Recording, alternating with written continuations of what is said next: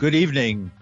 The Kenosha DA decides not to prosecute the cop who shot Jacob Blake in the back 7 times. Georgia voters head to the polls, and the mayor of New York and the governor struggle with a changing pandemic. With these and other stories, I'm Paul DiRienzo with the WBAI News for Tuesday, January 5th, 2021. In breaking news, a Wisconsin prosecutor announced Tuesday that he will not file criminal charges against a white police officer who shot 29-year-old Jacob Blake, who is black, in the back in Kenosha last summer. Kenosha County District Attorney Michael Gravely made the announcement moments ago. Then the statute requires that the district attorney, the elected district attorney in that county, must determine if there's a basis to prosecute any of the involved law enforcement.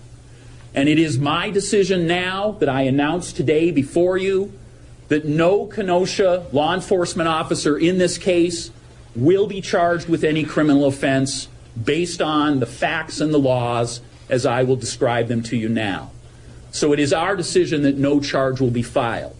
I'm going to also tell you, just because I think it is important, that no charge will be filed against Jacob Blake in regards to this incident as well. For many of the same reasons, in terms of an overall discussion about this case, that is not something that the district attorney's office intends to pursue.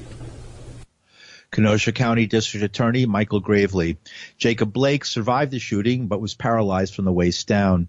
The shooting sparked protests, some violent, and more than 250 people were arrested in the days that followed.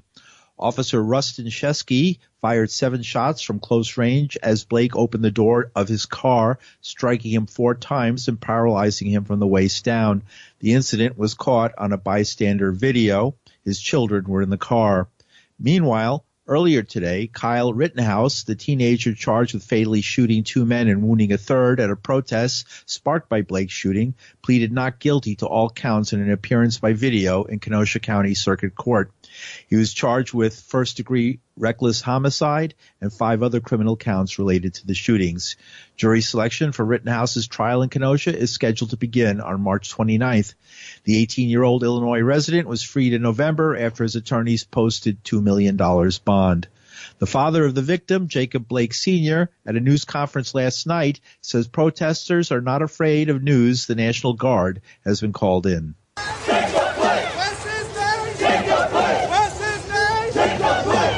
Attempted murder. He tried to kill my son. He didn't try to take my son down. He tried to kill my son and could have killed my grandchildren. Yeah.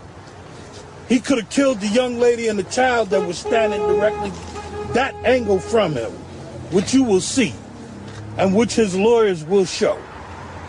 I think it's clear cut. There's no misunderstanding. He shot him 7 times in his back. Unjustifiably. Think about how it looks. What is the National Guard for? They're going to deliver mail? They got ice cream cones?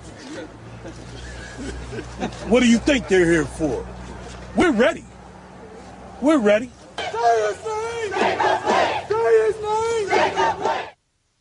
The father of the victim, Jacob Blake Sr. Concrete barriers are being erected in downtown Kenosha, with thousands of feet of steel fencing erected around the county courthouse.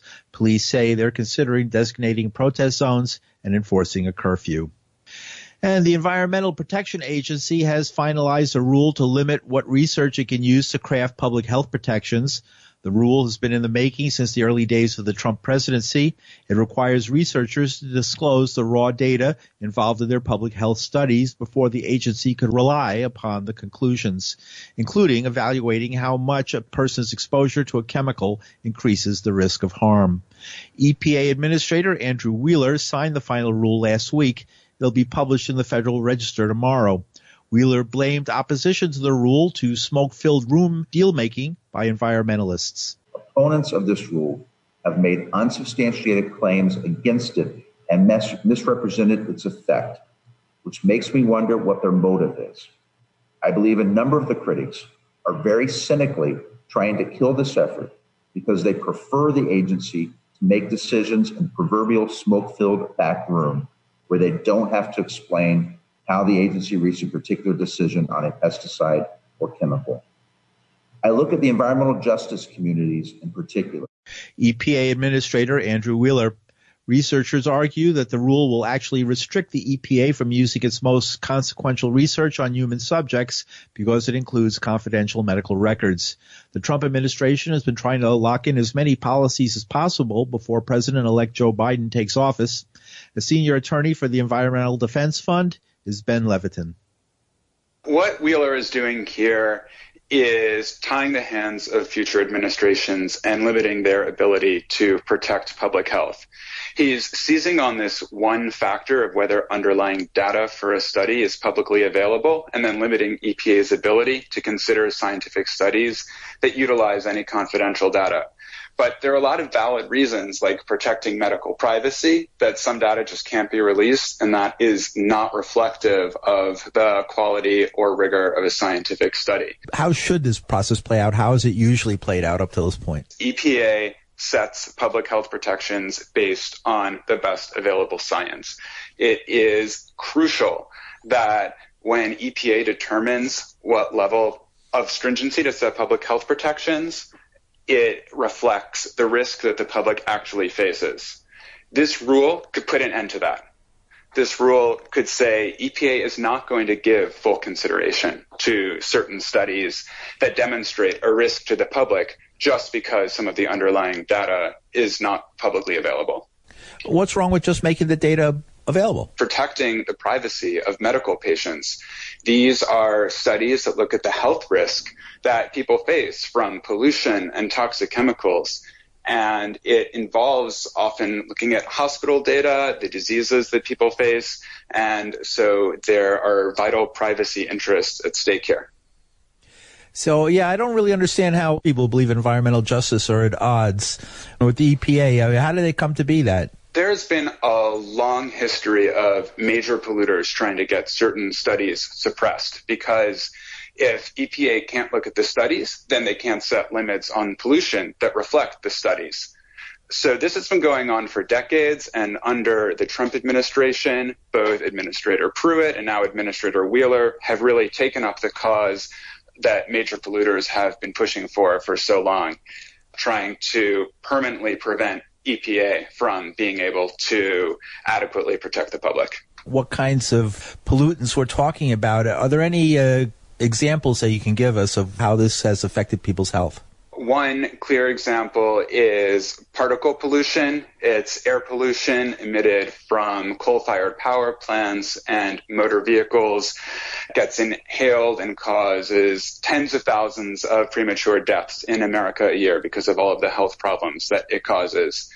And a lot of the harms of that pollution are demonstrated in studies that rely on medical data with serious patient privacy implications. So those are the kinds of studies that we're talking about EPA not being able to give full consideration to. Under this rule, they could dismiss the study saying, well, you're not releasing the data because whatever your problem is, and your problem is privacy regulations at hospitals, and we're not going to implement it.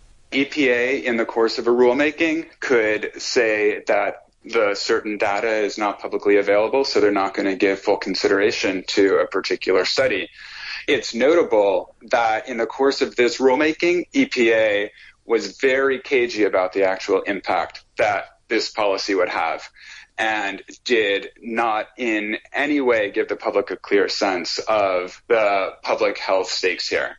2 weeks to go. What's the process? What happens next? They are publishing the rule tomorrow, so it will be final and published in the Federal Register, which is the last step from their perspective. But this will certainly come under significant challenge. It will be heavily litigated, and we are planning to ask the Biden administration to take immediate action to reverse this rule. Is there a problem once a rule is put into place and getting it reversed? There's a process that has to be followed, but we feel in this case the rule is so blatantly unlawful and it's baseless. There's no reason to keep it in place, so we're hopeful that those steps can be completed quickly. Ben Levitin is a senior attorney for the Environmental Defense Fund. Although the new administration will probably seek to overturn the rule, the effort might take months, if not longer. Conservatives have been particularly critical of a Columbia University analysis of a widely used pesticide, chlorpyrifos, showing it caused brain damage in babies. And today is a key runoff election in Georgia, deciding 2 Senate seats and whether control of the chamber will go to Democrats or remain in the hands of the GOP. Republican Senators David Perdue and Kelly Loeffler face Democratic challengers Jon Ossoff, who is a documentary filmmaker, and the Reverend Raphael Warnock, a pastor in Atlanta at Martin Luther King Jr.'s old church. Democrats must win both contests. Biden narrowly carried Georgia in the November 3rd presidential election. With tensions high in the state, a state that's bitterly divided, police have been called to guard polling places following threats. North of Atlanta in Cherokee County, officers were sent to 40 locations after a threat was sent to election workers. The FBI is investigating. Meanwhile, Democrat Jon Ossoff spoke to reporters this morning before casting his ballot. History unfolding in Georgia right now. I want to encourage everybody to be a part of it. We can beat COVID-19. We can surge vaccine distribution and make sure testing and vaccines are free for every American. We can put Georgia's own CDC in charge, as it should be, of our national pandemic response. We will be able to pass $2,000 stimulus checks for the people next week when we win these races in Georgia. And Georgia voters have never had more power than you have today. And the beautiful spring-like weather in January, Georgia. That was Senate candidate Jon Ossoff earlier today. Both President Trump and President-elect Joe Biden were campaigning in Georgia yesterday. Trump had only a few words about the Republican candidates, but spent time claiming falsely he won the state, spinning debunked conspiracy theories and threatening his own vice president, Mike Pence, who has the unenviable job of officially certifying the results of the Electoral College tomorrow. And I hope Mike Pence comes through for us, I have to tell you. I hope that our great vice president comes through for us. He's a great guy. Of course, if he doesn't come through, I won't like him quite as much. No, Mike is a great guy. He's a wonderful man and a smart man and a man that I like a lot. But he's going to have a lot to say about it. And one thing with him, you're going to get straight shots. He's going to call it straight. Biden kept the focus on the coronavirus epidemic, claiming Trump is ignoring the carnage. For the last months, this administration has gotten off to a god-awful start. The president spends more time whining and complaining than doing something about the problem.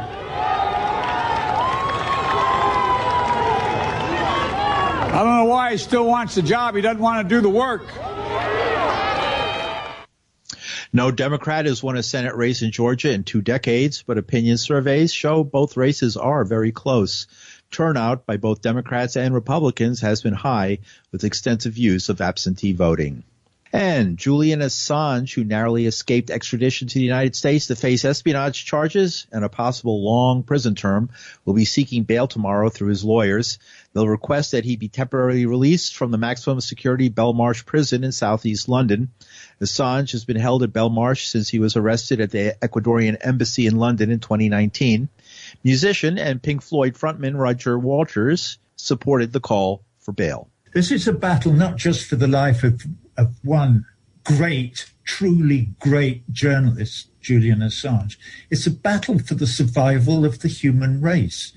If we give up the fourth estate, if we allow the United States government to crucify a journalist on the grounds that he revealed war crimes by them, then we give up our access to the real world. And we say, okay, we will believe what you tell us. This government murdered journalists by machine gunning them from a helicopter in Baghdad in 2007. And we know they did, and here is the proof, and we're going to publish it. We'll say, you can't do that, because if you do, we're going to kill you. Is that the world we want to live in? No. That is not the world we want to live in, and we will not stand for it. Musician Roger Waters. Investigative journalist Kevin Gossola publishes the blog Shadowproof. He's been covering this story for several years. He says the judge had already decided Assange was guilty, but denied extradition on grounds of the mistreatment Assange would face if sent back to the United States. She agreed. She believed that. But then in a very individualistic sense, she's deciding that he should not be sent to the United States. But because of their lack of solidarity, I think we don't have a stronger ruling from the judge. We have a ruling in which she knows that there would be repercussions if she authorizes the extradition request, but she's basically seeking refuge in this matter of mental and physical health so that she doesn't have to rule on the other more fundamental issues and upset people in national security agencies who would want her to do the bidding of the United States government. Is the judge saying that he is as bad as Osama bin Laden, but because he might kill himself, we're not going to go to jail? It doesn't make sense to me in that way. There's a lot in her ruling that doesn't add up. And so it does seem like she was just looking for a loophole, potentially because she's aware of the pressure that was being brought to bear. I'll say in Europe specifically, in the week to 2 weeks before the extradition decision, German government actually made a statement against the British government and said that they had huge concerns about Julian Assange being extradited and were afraid that if he was extradited, his human rights would not be respected. This was a major development because it was a European nation speaking out against the United Kingdom. So I think she felt a tremendous pressure to find a way out of this and not authorize the extradition request. It's almost as if the governments of the United States and the UK are trying to set aside an exemption for the rights of journalists when it comes to the internet, because that's where most of the information is going to be stored in the future. What this says is that even though Julian Assange may walk free, the government will still go after public disclosure organizations, or oftentimes we call them leak organizations. But all media organizations have leak submission systems and accept classified documents or secret documents and are using them as the backbone for investigative journalism. So what it means is anybody who does this kind of journalism is at risk of being prosecuted. And, even though you aren't a U.S. government official, even though you were never given a security clearance and you shouldn't be accepted to abide by secrecy laws, even though you should be able to practice journalism under common principles of freedom of expression, the United States government may still target you. Investigative journalist Kevin Gosztola publishes the blog Shadowproof. And you're listening to the news on WBAI New York. I'm Paul DiRienzo. In New York, Governor Andrew Cuomo announced today the new and highly contagious strain of the coronavirus is in New York State. He also mentioned a super spreader case at a jewelry store in Saratoga, New York, and said that the new strain may soon overtake and replace the old. The UK strain is highly problematic, and it could be a game changer. First, for the capital region, we had the case in Saratoga. Anyone who was exposed or anyone who was exposed to someone who was exposed, please contact us. There's nothing to be ashamed of. This is a virus. It travels. But we have to know containment is vitally important here. This is a virus we have to be extra careful with. We spent the morning talking to global experts on this viral strain. The numbers are frightening on the increase of the transmittal of the virus. Even if the lethality doesn't go up, the fact that it is so much more transmittable is a very real problem. And look, we are in a foot race right now, as we said, between the vaccine implementation versus the infection rate and hospitalization capacity. That's the foot race. This UK strain changes the whole foot race because the UK strain, the rate of transmission goes way up. The rate of infection goes way up. And it's no longer the race that we were running.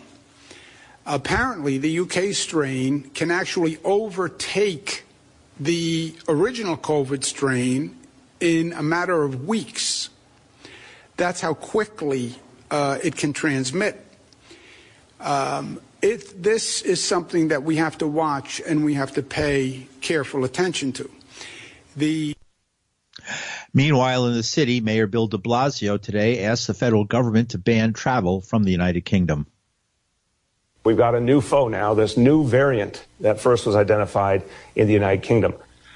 We all should be worried about this. Thank God, not because it's more deadly, but because it does spread, unfortunately, even faster. We need the federal government to step up here and ban all travel from the United Kingdom to the United States of America.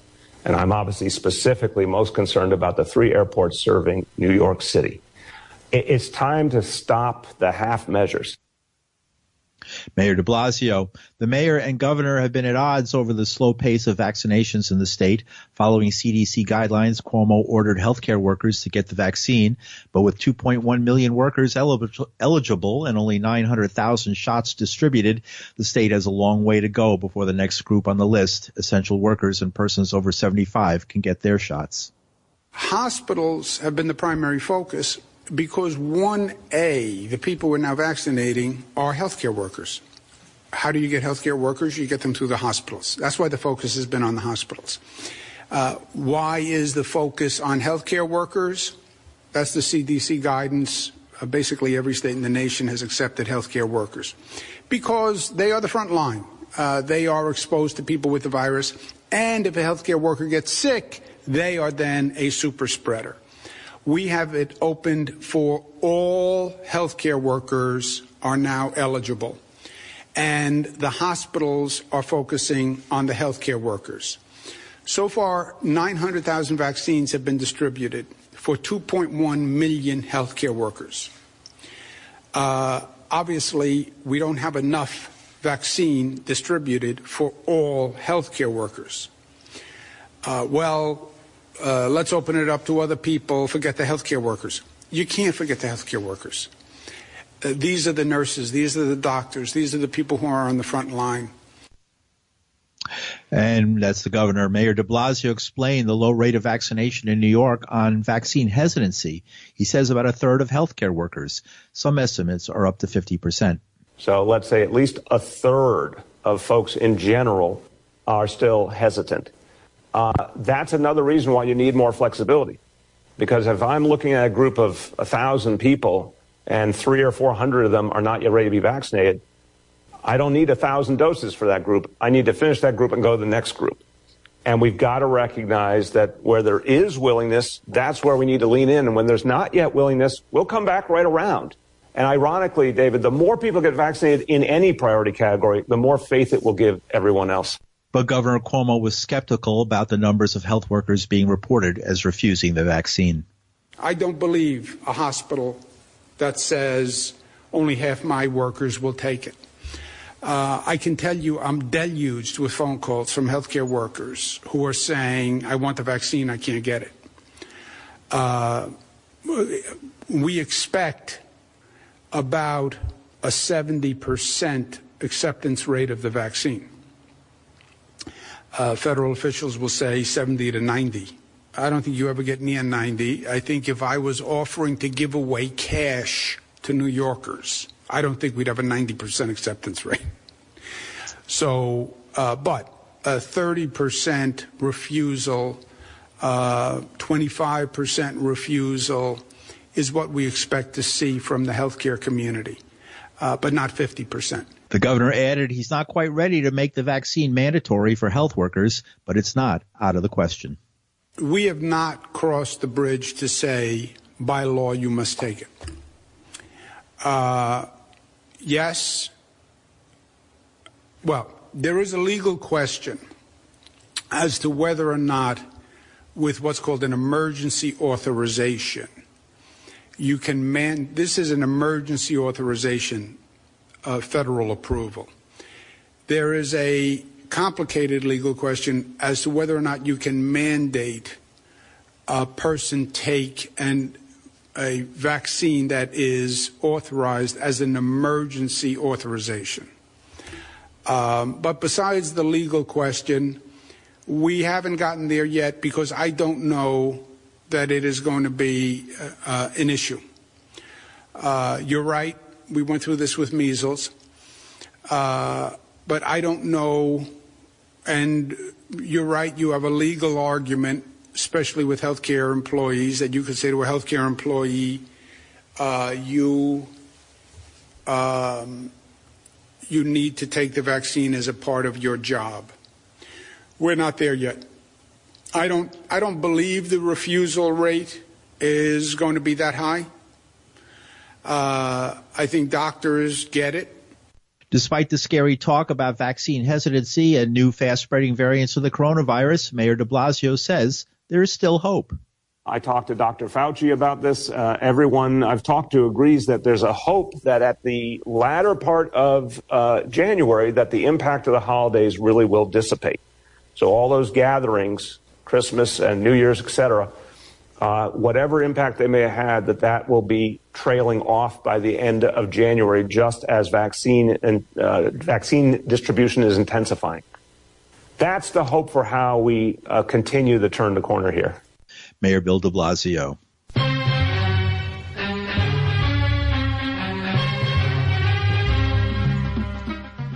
And that's some of the news for Tuesday, January 5th, 2021. The news was produced by Linda Perry. Our engineer is Reggie Johnson from New York City for the WBAI News. I'm Paul DiRienzo.